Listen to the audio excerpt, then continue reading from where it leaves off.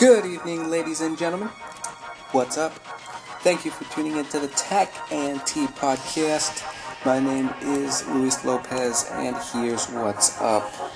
So obviously it's Sunday. We're doing a weekend edition of this, so it might be a little shorter, but here goes nothing.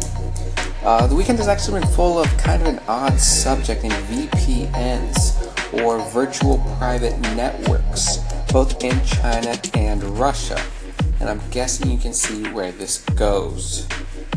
In Russia, Putin has signed a new legislation that restricts VPNs that's set to take place in November of this year, and the law will force internet sites and providers to no longer offer VPN services.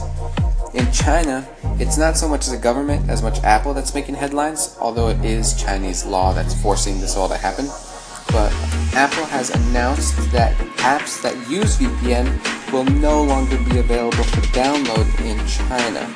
So the whole issue around VPNs from this communist standpoint, government point of view, is that VPNs allow users to stay anonymous when using the internet.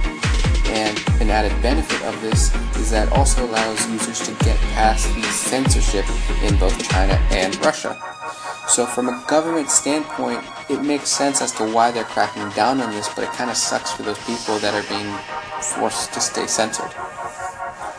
But really, there's nothing we can do on this blog about that. So let's move on to Hawaii. Yeah, I know it's kind of a big jump, but Hawaii is trying to save lives, so I kind of enjoyed talking about that.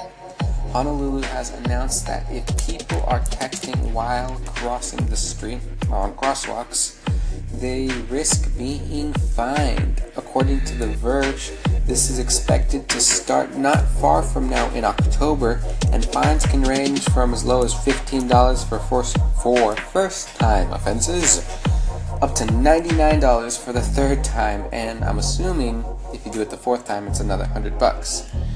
Hopefully this helps people not get hit by cars as they're crossing the streets playing Angry Birds, or texting whoever they're texting.